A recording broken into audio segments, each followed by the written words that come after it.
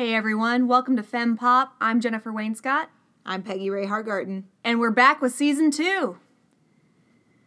Well, it's been a while. We are back from our long summer hiatus. That's right. And it took a lot. We forgot how to set up our makeshift recording station, which is in a corner of my bedroom with all of the pillows for my bed. It's many pillows. It's a lot of pillows. And it was hard to know what to do with them all. But here we are, and we're recording the show. Thanks for listening. For those of you who haven't listened, Femme Pop is a show about pop culture and what catches our eye. As we mentioned our names, we're just two girls who like pop culture. And we like to talk about it and muse on what we like. We very rarely talk about what we don't like. That's true. Only occasionally. I think we're kind of optimists in that way. It's a strong dislike to get us to talk about it on the air. Which I will be mentioning a certain Netflix film that has brought me much ire. So stay tuned for that. But today we're going to be kicking off season 2 with talking about the new TV season.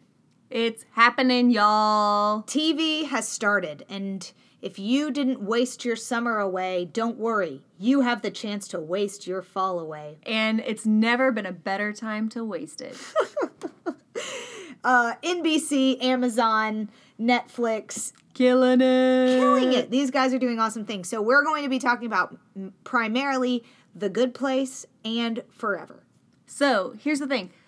We're going to do sort of a pre-spoiler, post-spoiler sort of episode. So the first part that you're listening to right now is the spoiler-free episode, okay? That's the spoiler-free portion. Later on, we're going to get to the spoilery. Very spoiled. Very spoiled. Lots of spoils. Imagine just being completely spoiled. Yeah. Everything. Yeah. But we'll warn you before that happens. Yeah. Like Dumbledore dies, kind of spoiled. Hey. Everyone knows. I know. But it hurts. I'm sorry for bringing it up. Thank you. Luckily, we are talking about the afterlife. That's a nice transition. It's a really good segue. So, Jennifer, tell us a little bit about The Good Place. Oh, y'all, if you have not seen it yet, The Good Place is a show that has just begun its 3rd season run. It premiered this past week with an hour-long season 3 episode. And it's a great show. Typically a half-hour comedy on NBC, starring Kristen Bell, Ted Danson, and a couple other heavy hitters who are a little bit new to the TV scene but have really proven their worth through the show. Yes. Conceptually, it is about a woman who self-identifies as a human garbage bag from Arizona. And she comes into the afterlife. She thinks that she's in heaven. She thinks she's in the good place. And by the end of season 1, we're not counting this as a spoiler because we're on season 3, okay? But by the end of season 1, she discovers that it's not the good place. It's actually the bad place. Yeah. And the good place has just sort of been mocking her and her other companions as a way to torment them by thinking that they're in the good place. Yes. It's basic. I'm not going to act like this is a really, really thoughtful, super witty show. But it's funny. It's so funny. It's so fun. Yes. It's about deeply philosophical things, and they engage with it in a way that is both lighthearted, hilarious, while just like touching on sort of basic touchstones of the really deep questions that we all have but are kind of too afraid to ask. Yes. And then making jokes about it. Totally. It's so good, and it's really funny. Kristen Bell, which most of us just know as Elsa from... Or Veronica Mars. Wait, is she from She's Frozen? Anna. Anna from Frozen. The fun sister, not the Ice Queen. Right. Very funny. Very good at... I mean, she just shines at being this terrible, lovable person. Yes. Who you hate, but like? She's so funny. Yeah. The funny thing about the show is that they really they like to make preferences like really, preferences that don't actually mean anything, those become the super meaningful things. Yeah, so it's like something that would send you to the bad place is liking Nickelback. That's the kind of thing. Recently, one of my good friends, who's really funny, said that she was on a date and the guy liked Mumford and Sons, which was a deal breaker for her. And I don't know how much of it was a joke or not, but they're really tapping into just like the deep, deep preferential, like inclinations that people have and how moralizing they become. Yes. Like you are a good person if you hate Nickelback. Right. Like if you like going to Applebee's, you are a bad person. And here's the thing. There are people in my life who actually have these like views on preferences versus actual substantial character. Right. And so it's like the thing that they're tapping into and really poking fun at, like that's a real thing in the world. Oh, totally. Of people. And I think some of it is like the difficulty and fear of taking a really careful look at someone's character. Yeah. And I think that's sort of a lost art in a lot of ways. And so to make up for it and to make up for feeling like you know someone, you look at their more superficial preferences and assign a really strong moral code to them. Yes. Well, and I mean, Dr. King said that in his I Have a Dream speech that he hoped that one day people wouldn't be judged by the color of their skin, but by the content of their character. Mm-hmm. And even that, I think, is almost offensive now. To sort of identify that someone is of low character or that identify something as immoral behavior. Yeah. Which was something that Dr. King, who we love, thought of as commonplace and the goal. Yes. Right? But now it's kind of, I don't know, character and good and bad, it's all relative. And we see that where, my friends? In The Good Place. Right. So talk about that a little bit. Like, what's going on there? So one of the major plot arcs is these 4 main characters, human characters, who end up in the bad place, trying to learn how to be good. The quest of how do I go from being a bad person to being a good person. Yeah. And it's a really, in some ways, like very silly, and in other ways, very fascinating take on morality and ethics. Yeah. And like what the point of it all is, why we do the things we do. What even is a good person? Right. Yeah. And what is the point of being a good person? Mm-hmm. And so one of the things that I do really like about the show is that it's able to name those questions that people have but are often kind of not willing to ask out loud. Yes. And also poke fun at it. Mm-hmm. But they're asking these questions that I think our society at a very, very deep level is questioning in our culture right now. And just kind of what's the point of it all? Yeah. Like, why, what is good? Why be good? And yeah. And why does it matter in the grander structure and running of the universe? Yes, exactly. Which brings us to the show Forever. Another show about what matters, what's important, and what's a life worth living, all in the midst of the daily minutia of normal life. Yes, the ins and outs. So Forever is a new show on Amazon Prime. It just came out last month. Maya Rudolph, who is stunning. Everything to me. If someone were to play me in a movie of my life, I would like it to be her. If someone were to be on a podcast with me, I would want it to be Jennifer, and then second would be Maya Rudolph. That's a little too generous. You're right. I'm just kidding. It would definitely be Maya. I love her. She's an old SNL character from the early 2000s. So funny, so good. And then Fred Armisen, also tremendous. Really, really good actor. Love him. Also from SNL. They have a great... Their online chemistry, and I don't just mean like romantic chemistry like a lot of people think of, but in terms of like the back and forth flow between two actors, whatever roles they're playing, that sort of chemistry, they've got it. Yeah. Totally. And it shows up on they do play a married couple, June and Oscar. And the show, again, is essentially they're looking at their relationship and the trajectory of their lives and who they are as people and seeing what matters, and when the dissatisfaction that has been creeping into their life really shows up, what do they do with it? Yeah. Now, here's the part of the episode, folks, where we get into spoiling things. Things gonna get spoiled. They gonna get rancid. You could still, I mean, the show forever won't be ruined by these spoilers, but it would be worthwhile to just wait and come and watch the show first. Yeah. But definitely, if you've already seen, you can go on. If you haven't hung up by now, now's the time. Okay, so Forever.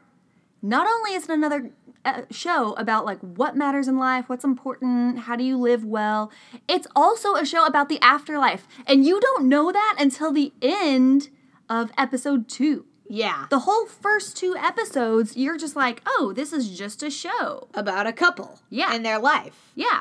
But they die, y'all. Yep. And then they're in the afterlife together. Yes. Living their same boring life. Oh my gosh, it's incredible. So they end up in like this suburban abandoned development afterlife, living with other ghosts. Yes. And it's essentially how this couple is avoiding their own existential dread by just living this incredibly mundane, like plain, flavorless life. Doing the same thing every day, day after day. Yes. And it's like they are so invested, especially Oscar, in avoiding the reality of being dead. Like they're in the afterlife. Yeah. And they're just all about avoiding the reality of the afterlife. Yeah, it's insane. It's massively ironic and very funny. It is. It is. A different type of humor than The Good Place. Oh, yeah. It's a lot heavier than The Good Place. Yeah. And they take the questions and the relational tensions and they really give them flesh. But it's a really creatively made show. I mean, some might even call it boring. It's so slow. Well, the characters, I think part of that boringness, I think some of it is that the characters feel more real. Mm-hmm. Like, The Good Place is sort of like stereotypes or caricatures of humans that are being played out. Whereas this couple, it's like, I feel like I know a couple like them. Uh-huh. And you see how they replay their own patterns without kind of realizing it. And it's like the setting changes, life to afterlife, alive to dead, and yet there's still something about their personality that is playing out in the same way. And I think we see that in real life. Yeah. And later on in the series, it's 8 episodes, so it's not a huge commitment, but later on in the series, they encounter a different group of ghosts who are living very different, not living, after living? Whatever, just say living. Living very differently by sort of going crazy, trying to live it up. Like, having huge party life kind of thing. Mm-hmm. And yet this group is also avoiding reality, but rather than avoiding it by being dry and sort of like turning away from life and numbing out, these guys are numbing out by just like over engaging. Yeah, just enjoyment and it's like hedonism for the dead. Yeah, exactly. Interesting. Yeah. One thing that is really striking, especially in Forever, but I think as well as The Good Place, is that you have this sense like, what's going on? Mm-hmm. Who's in charge around here? Why are we here? What do we do? And basically no one is telling you what to do or who to be, and no one is watching out for you. Yes. And especially in Forever, you have that feeling, but also in The Good Place.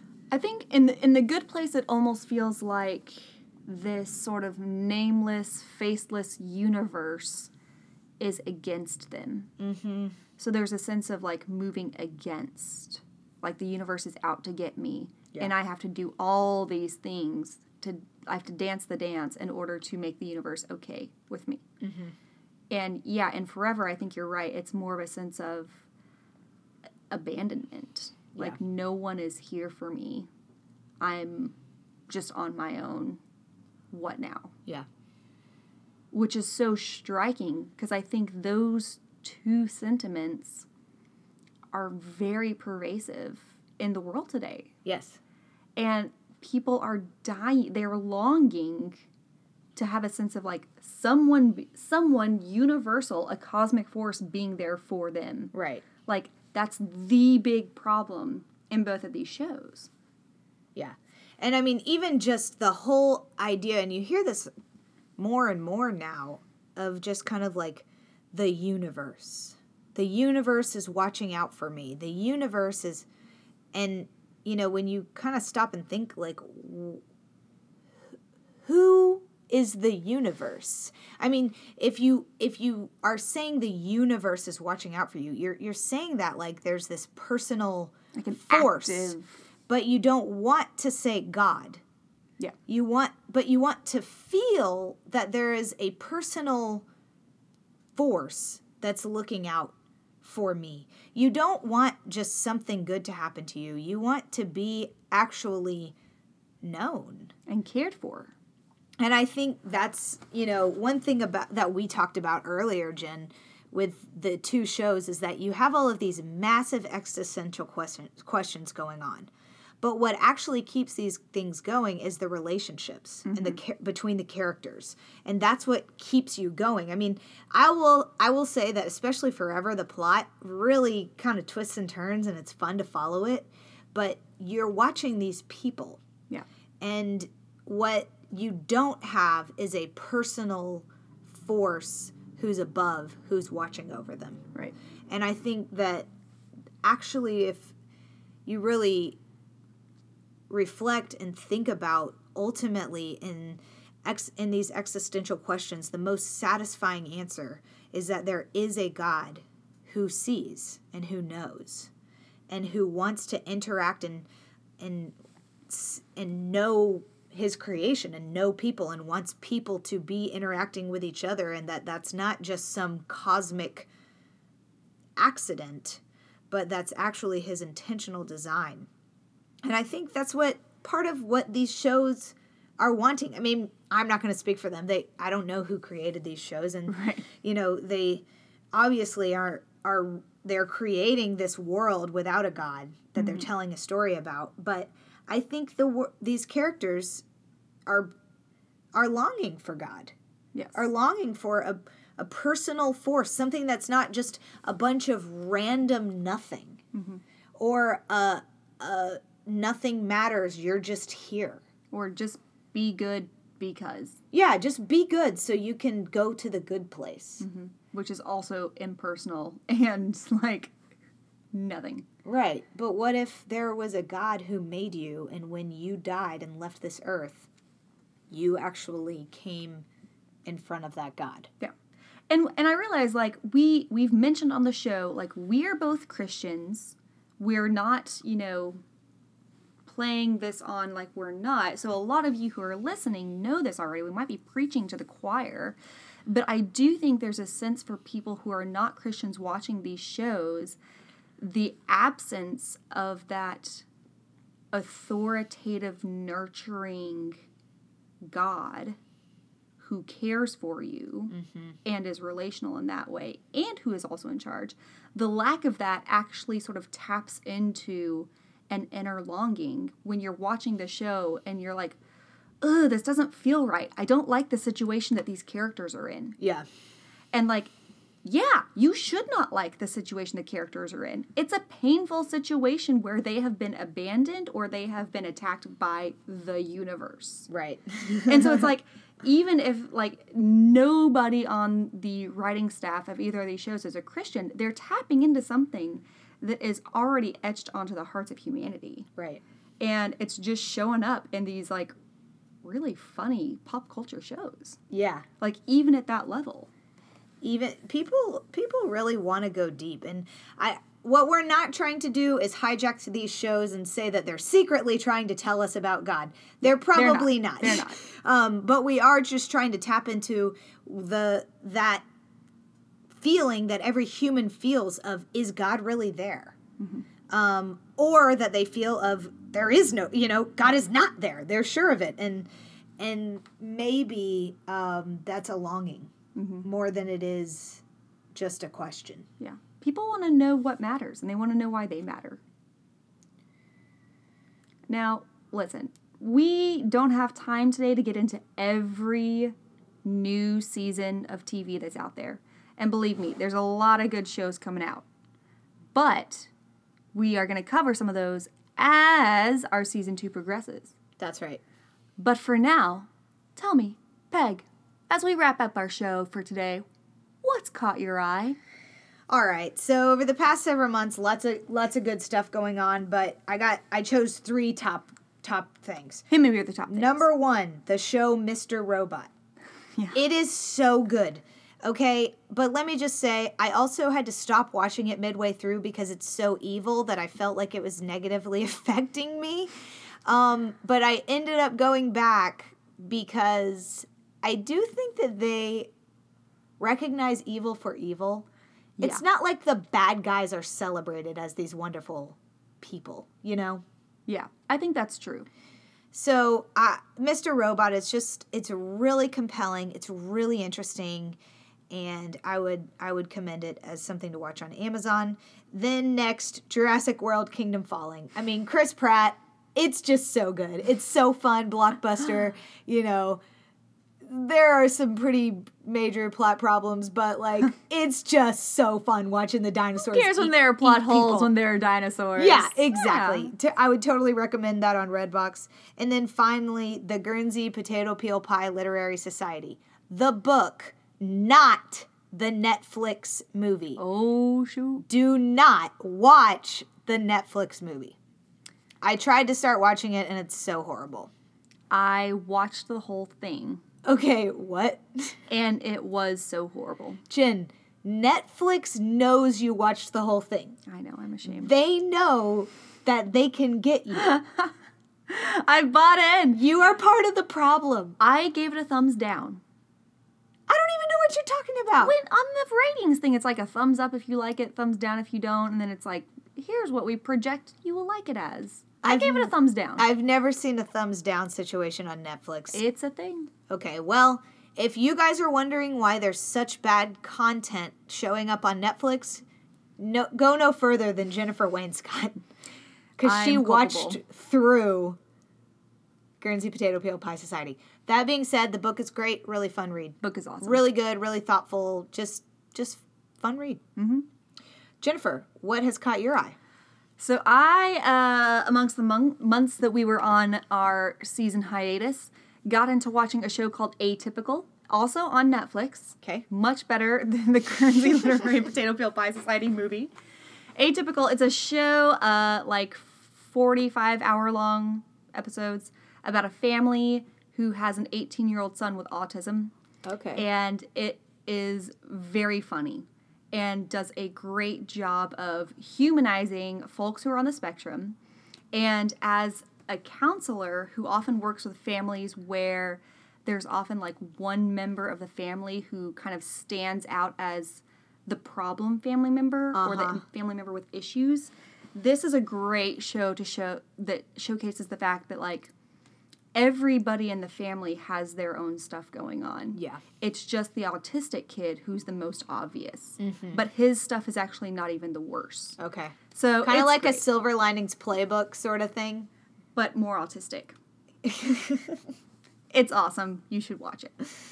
Also, I got into, finally, after much encouragement from other friends, the book series. Well, it's going to be a series right now. It's only 2 books. The Name of the Wind and Wise Man's Fear by Patrick Rothfuss. Okay.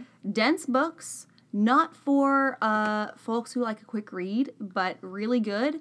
I've had a lot of great conversations with other people who've read them about what do we think the author's doing? Is he writing this from his own point of view? Is he writing this as the perspective of the 15-year-old character that's in the book? What about his portrait of women and how that changes through the books, et cetera, et cetera. Huh, cool. It's worth a read. Yeah. And then finally, the book that I'm on right now, the newest Robert Galbraith detective novel, which, for the uninitiated, is actually the pen name of our favorite J.K. Rowling, the author of the Harry Potter series. That's right, folks. She writes detective novels, too. Wow. So, if you're looking for sort of like gritty crime detective, but like some humor in there as well, you can go check those out. Robert Galbraith. Galbraith is the fake Welsh pen name. I wish you guys could have seen Jennifer's face when she just said that. Yeah. There was some Welsh passion in there. Welch or Welsh? Welch. Like Welch's grape juice. That's right. That's what I meant to say, and I'm standing by it. The book is called Lethal White. I would recommend starting with the first book, though, if you have not read them yet. All right. Well, that's all for today. Thanks for listening. Again, this has been Fem Pop. I'm Peggy Ray. I'm Jennifer. Have a good one.